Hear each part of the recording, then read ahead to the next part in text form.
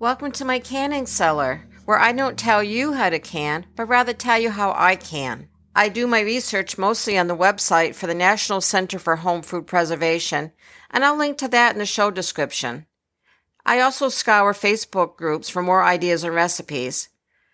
I am a big advocate for everyone doing his or her own research and can the way it makes the most sense as far as confidence and safety goes. This is Season 2, Episode 20, Canning Last Year's Tomatoes. I thought that seeing how it's already into the first week of July, I really should do something with the tomatoes I had frozen last year.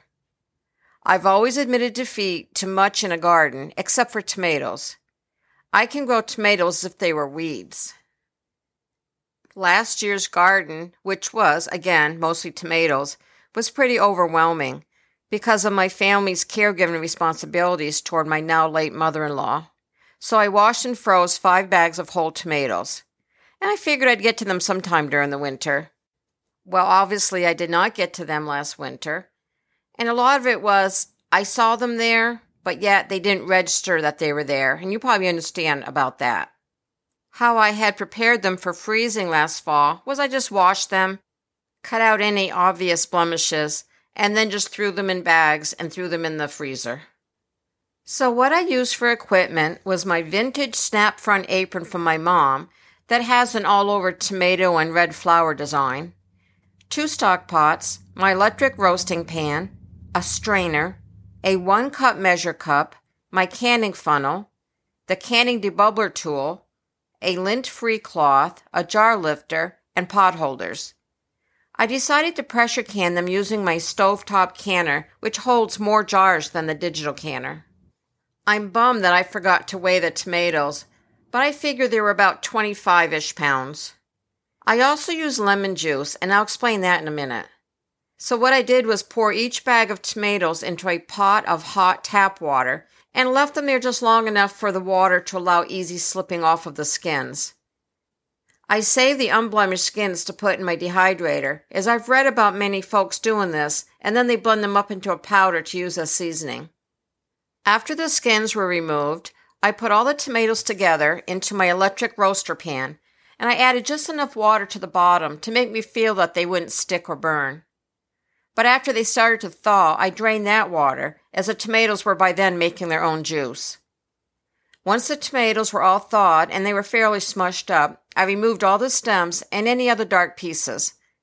I drained the tomatoes into a large stock pot.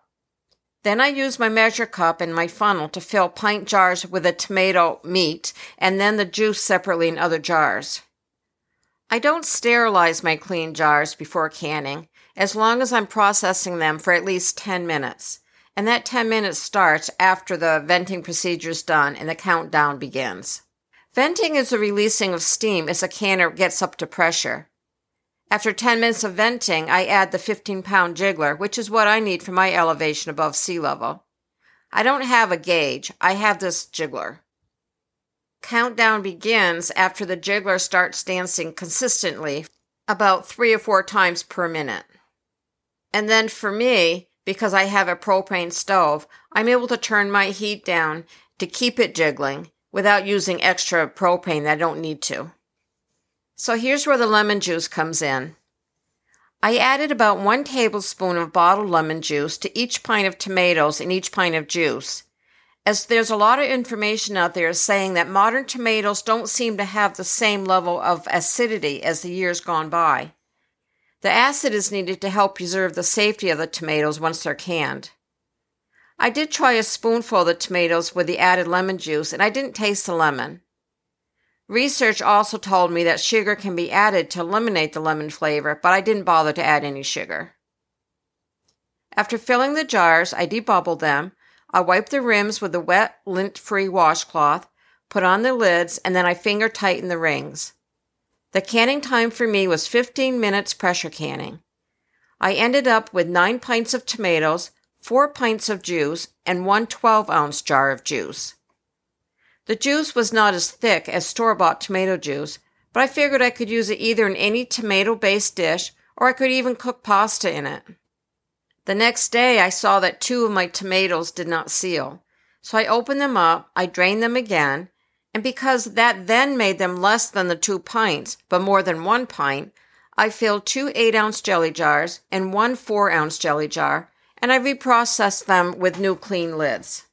And this time they did seal.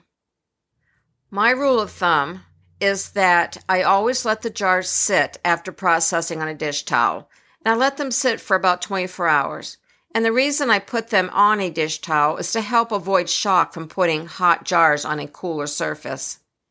So after 24 hours, I remove the rings and I lift each jar up with one hand on the lid rim and one under the jar, just in case it didn't seal. I never store my jars with the rings on, as they could conceal a false seal by keeping the lid on, and they also can rust while in my cellar. I store the rings in a tote. Being able to freeze the tomatoes was a luxury and a wonderfully convenient way to store them until time allowed, or truthfully, when time allowed and I remembered they were in there. I haven't been canning much lately, at least nothing new. I'm still canning potatoes as I get them, and I have 10 pounds in my cellar to do up soon. We're also running low on coleslaw, so hopefully soon I'll find a good price point on some cabbage and carrots. Thank you again for visiting my canning cellar, where my podcast studio is commonly called the dining room. Talk soon. Stay safe.